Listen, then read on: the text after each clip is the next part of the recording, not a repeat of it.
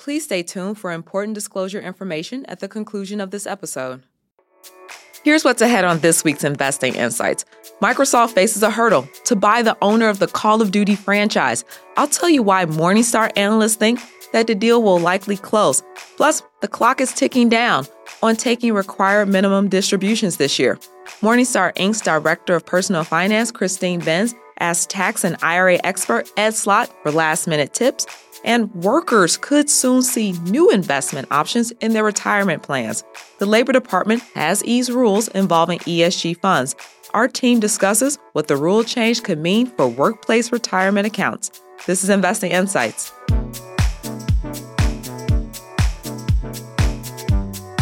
Welcome to Investing Insights. I'm your host, Ivana Hampton.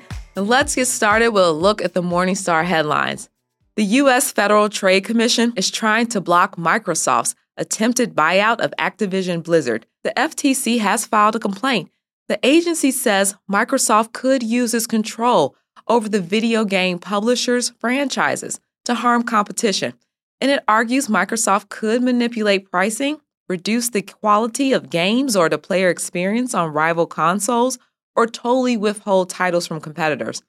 Morningstar believes the major sticking points in terms of franchises are Call of Duty and its Battle Royale spinoff Warzone. Microsoft and the FTC will now have to argue over whether the deal is anti-competitive before an administrative law judge. This will take some time, so we don't expect the deal to wrap up until the second half of 2023, if not 2024. We still believe the buyout is likely to be completed, as Microsoft will likely make the concessions required. We're maintaining our $320 estimate of what we think Microsoft stock is worth and our $92 estimate of Activision stock. Morningstar considers the shares undervalued. Campbell's cooked up a strong start to the fiscal year, but the numbers don't tell the full story. The company was able to offset the rise in inflation with pricing and cost-cutting measures, but it was lapping bleak year-ago results, during which sales slumped. Morningstar acknowledges Campbell's prudent strategic focus. However, macro and competitive pressures are heating up. Consumers are already facing higher prices at the grocery store, and that could continue into next year as Campbell expects costs to continue to inflate. Campbell is also facing competitive headwinds, and they're forcing management to step up promotional spending through the remainder of the year. Morningstar is sticking with the $53 estimate of what we think the stock is worth. We suggest investors wait for the shares to come down in price before buying. Chewy's push to become the one-stop online pet shop helped lead to a quality earnings report in its third quarter. Chewy beat Morningstar's expectations with more than $2.5 billion in sales, and that's due to a big boost in spending from active customers. Management expects to add to that sales number in the fourth quarter, pointing to lofty auto ship penetration. The company shows stable demand once a subscriber has joined, and we believe the market frequently overlooks this point. Chewy is also looking to new categories like pet insurance and healthcare to boost sales. The pet category is recession-resistant, with consumables and pet healthcare growing nominally through 2007 to 2009. And we expect to slightly raise our $43.50 estimate of what we think the stock is worth. We consider shares fairly valued. Employees could soon see new investment funds in their 401k plans. The Labor Department has eased regulations involving environmental, social, and governance, or ESG funds. The Biden administration is reversing Trump-era rules, and there is discussion about what the rule change could mean for the future of workplace retirement accounts. Two people from Morningstar Research Services are joining Investing Insights to talk about the regulations. They are Associate Director of Sustainability Research, Alyssa Stankiewicz, and Manager Research Analyst, Megan Pachalak. Before we dive into the rule change, Megan, can you explain what plan sponsors, like employers, are required to do when creating retirement plans? That's a bit of a loaded question. And there are a couple of regulations and rudimentary requirements that a plan sponsor and like employers are subject to make. Some of them include having a written policy that describes their benefits, as well as the day-to-day operations. It could be having a record-keeping platform available, or a trust that manages the assets of that plan. If you're asking from a more investment focused side, so the fiduciary element of selecting the funds that go into that plan, that includes selecting investment options that are in the best interest of the plan beneficiaries or participants, creating a diversified lineup for them to choose from, and keeping the expenses of that plan reasonable. Now, the Trump administration set rules that the Biden administration decided not to enforce. Alyssa, what was the Trump era policy concerning ESG funds? One thing that was consistent about the Department of Labor's stance under the Trump administration was the importance of the fiduciary duty.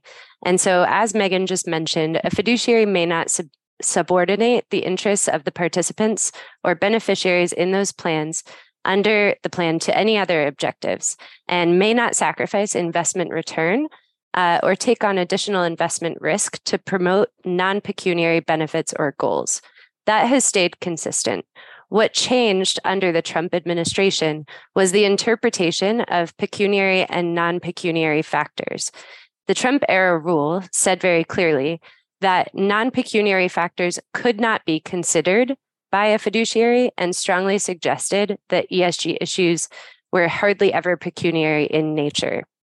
If the plan fiduciary were to consider non-pecuniary factors in the process of selecting investment options for the plan, there were a few additional requirements that they had to fulfill. So they had to document very clearly why the pecuniary factors were not sufficient to select this investment, how the selected investment compared to all of the other alternatives, and how the chosen non-pecuniary factor is consistent with the interests of participants and beneficiaries. Furthermore, the Department of Labor under Trump made it very clear that that fund would not be deemed a qualified default investment alternative, or a QDIA. Now, Alyssa, what are the changes under the Biden era? So as I said, the interpretation and importance of fiduciary duty remains part of the guidance on from the Department of Labor. And the Department of Labor actually openly acknowledged that although that's been consistent, there have been differences in the tone and tenor of the guidance from the department over the past 40 years, which have contributed to a fair amount of confusion on the topic. So the Biden era Department of Labor did a few important things. They removed those additional Trump era requirements that I just listed out. They added the provision that fiduciaries could designate ESG investments as a qualified default investment alternative. And that means that plan administrators can consider ESG and climate change factors when they're selecting managers for those funds. One thing that the Biden era guidance did not include from the original proposal was the provision that would have required plan fiduciaries to require ESG factors. So they did tone that down a little bit. All right, Megan, Alyssa just mentioned qualified default investment alternatives, or QDIAs. And employers, sometimes they use these for workers who make retirement contributions but don't make investment choices. What do employers typically pick here? Target date funds. The majority of QDIA options are target date funds. And as a result of that, we've seen that target date industry really garner a lot of assets. It's now an over $3 trillion asset industry. Why does that make sense?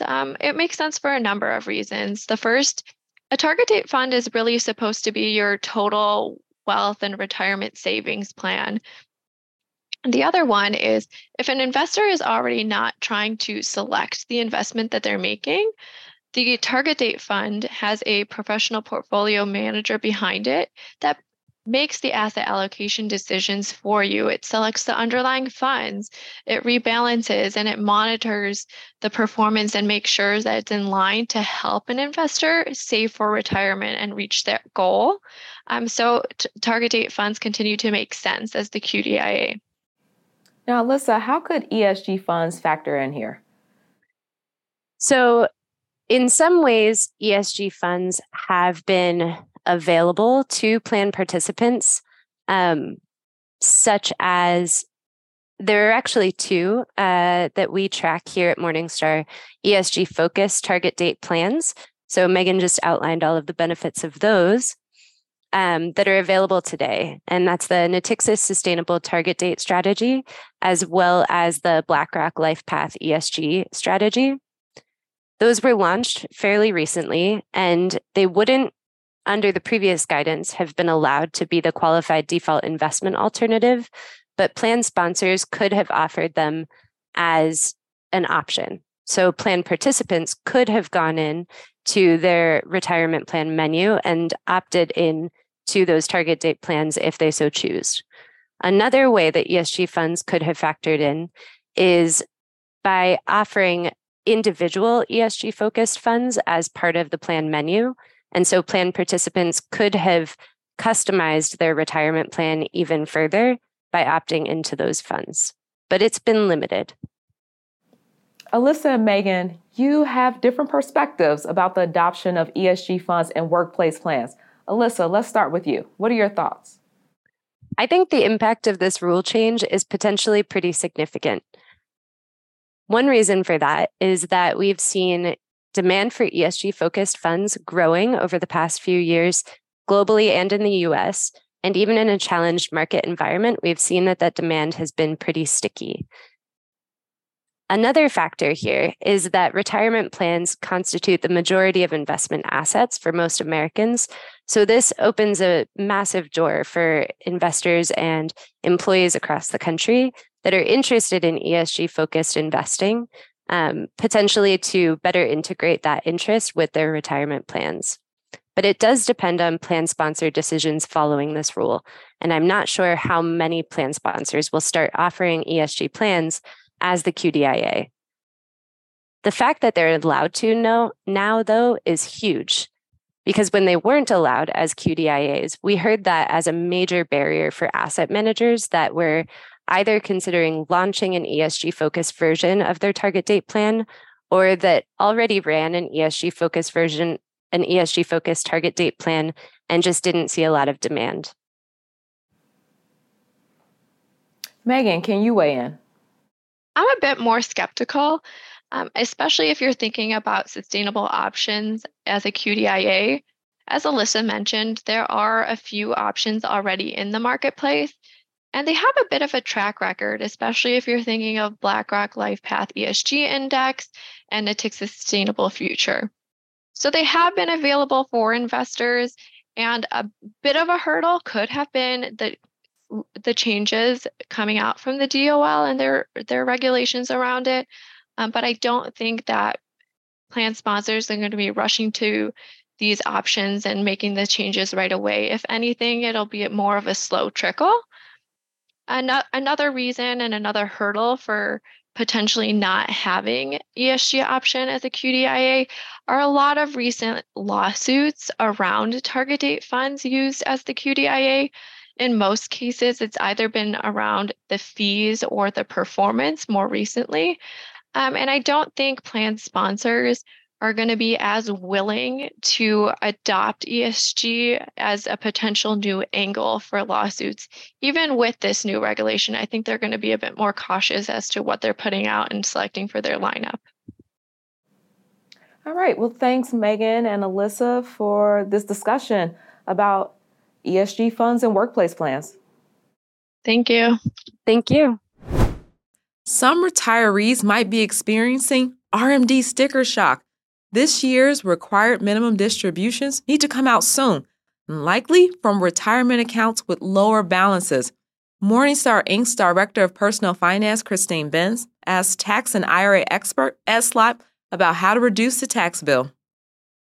Hi, I'm Christine Benz for Morningstar. Time is running out for people who are age 72 and above and need to take their required minimum distributions from their IRAs and other retirement accounts. Joining me to discuss what you need to know about RMDs is tax and retirement planning specialist Ed Slott. Ed, great to see you. Thanks, Christine. So let's talk about required minimum distributions, specifically for people who are age 72 and above. What types of accounts are subject to RMDs? Basically, all retirement accounts. That's your 401ks, IRAs, 403bs. But there are exceptions for certain accounts, like a 401k. If you're still working, you can delay RMDs until you retire, not from an IRA. From an IRA, there's no real exception there. Once you hit 72, you have what's called a required beginning date. That's April 1st of the year following the year you turn age 72. That's when RMDs begin. Actually, the RMDs begin for the year you turn 72. Okay. So Roth IRAs, though, are indeed a carve out, that if you have Roth IRA assets, and this is one of the reasons you're such a fan, you do not have to take those RMDs. That's right. Roth IRAs can grow at your own schedule. You never have to take that money out in retirement. And if you do, it's generally going to be tax-free. So yeah, you don't have to worry about RMDs for Roth IRAs. Okay. So there were these new RMD tables that were introduced for this year, for 2022. What are the key differences in those calculations versus the 2021 tables and the ones that were in effect before? Yeah, they were in effect for years and years, somewhere around 20 years. So they finally updated to reflect current life expectancy, but it adds a little, it helps you a little, adds about a year or two more of life expectancy, which lowers your required amounts, which in essence would lower your tax bill slightly. Don't expect a giant savings. Okay. So people who are calculating their RMDs for 2022, many of them have seen their portfolio shrink a little bit, but they may be in for sticker shock when they calculate their 2022 RMD because it's calculated based on the 2021 balance. Can you talk us through that? That is probably the number one question we're hearing from people, even advisors, which I'm surprised at because you just said it correctly. People say, well, my account is down. Why should I take such a larger RMD? Now it's a much larger percentage of my balance. Because as you said, that RMD for, say, 2022 now was locked in on December 31st last year based on what was then a very high market value back then. So that's locked in, even if now it turns out it's a greater percentage of your account balance since it went down. So you still have to take that amount. There's no breaks for account balances going down, but people ask that all the time. Okay. So you have to take that RMD before the end of this year. Your 2022 RMD has to come out before 12/31, and you shouldn't wait until the last minute. One question that comes up a lot in the realm of RMDs is how to reduce them. Can you give us a couple of ideas for people who either are thinking preemptively and aren't yet subject to RMDs, or maybe are subject to RMDs and want to try to find a way to reduce the tax bill associated with them? Well, there's a few ways to do it, but before I say that, RMD, the word RM is a minimum. That's the minimum. That's what the M stands for, required minimum distribution. I wouldn't focus on that so much. Maybe think that the M might be maximum. Maybe you want to take more. You have to look at the long-term big picture. Let's say, the Congress was toying with, sometimes they eliminate RMDs when there's a crisis, or there's some even proposals to raise the age 73, 74, 75. Let's say they raise it to 80. They didn't. I'm not saying that. But the more they raise it, the more you can put off RMDs, the shorter window all your money has to come out, because after the Secure Act, you only have 10 years on the back end for most beneficiaries. So the more you put it off, the larger the overall tax bill will be for you and your beneficiaries. That said, you can reduce RMDs once they begin by doing something like qualified charitable distributions. If you're charitably inclined and you give to charity anyway, the QCD can satisfy your RMD amount, if you do it in the right order, up to $100,000 a year per person, not per IRA account, per person. So that's one way. Another way to reduce or put off RMDs is if you happen to be still working, say in a company plan.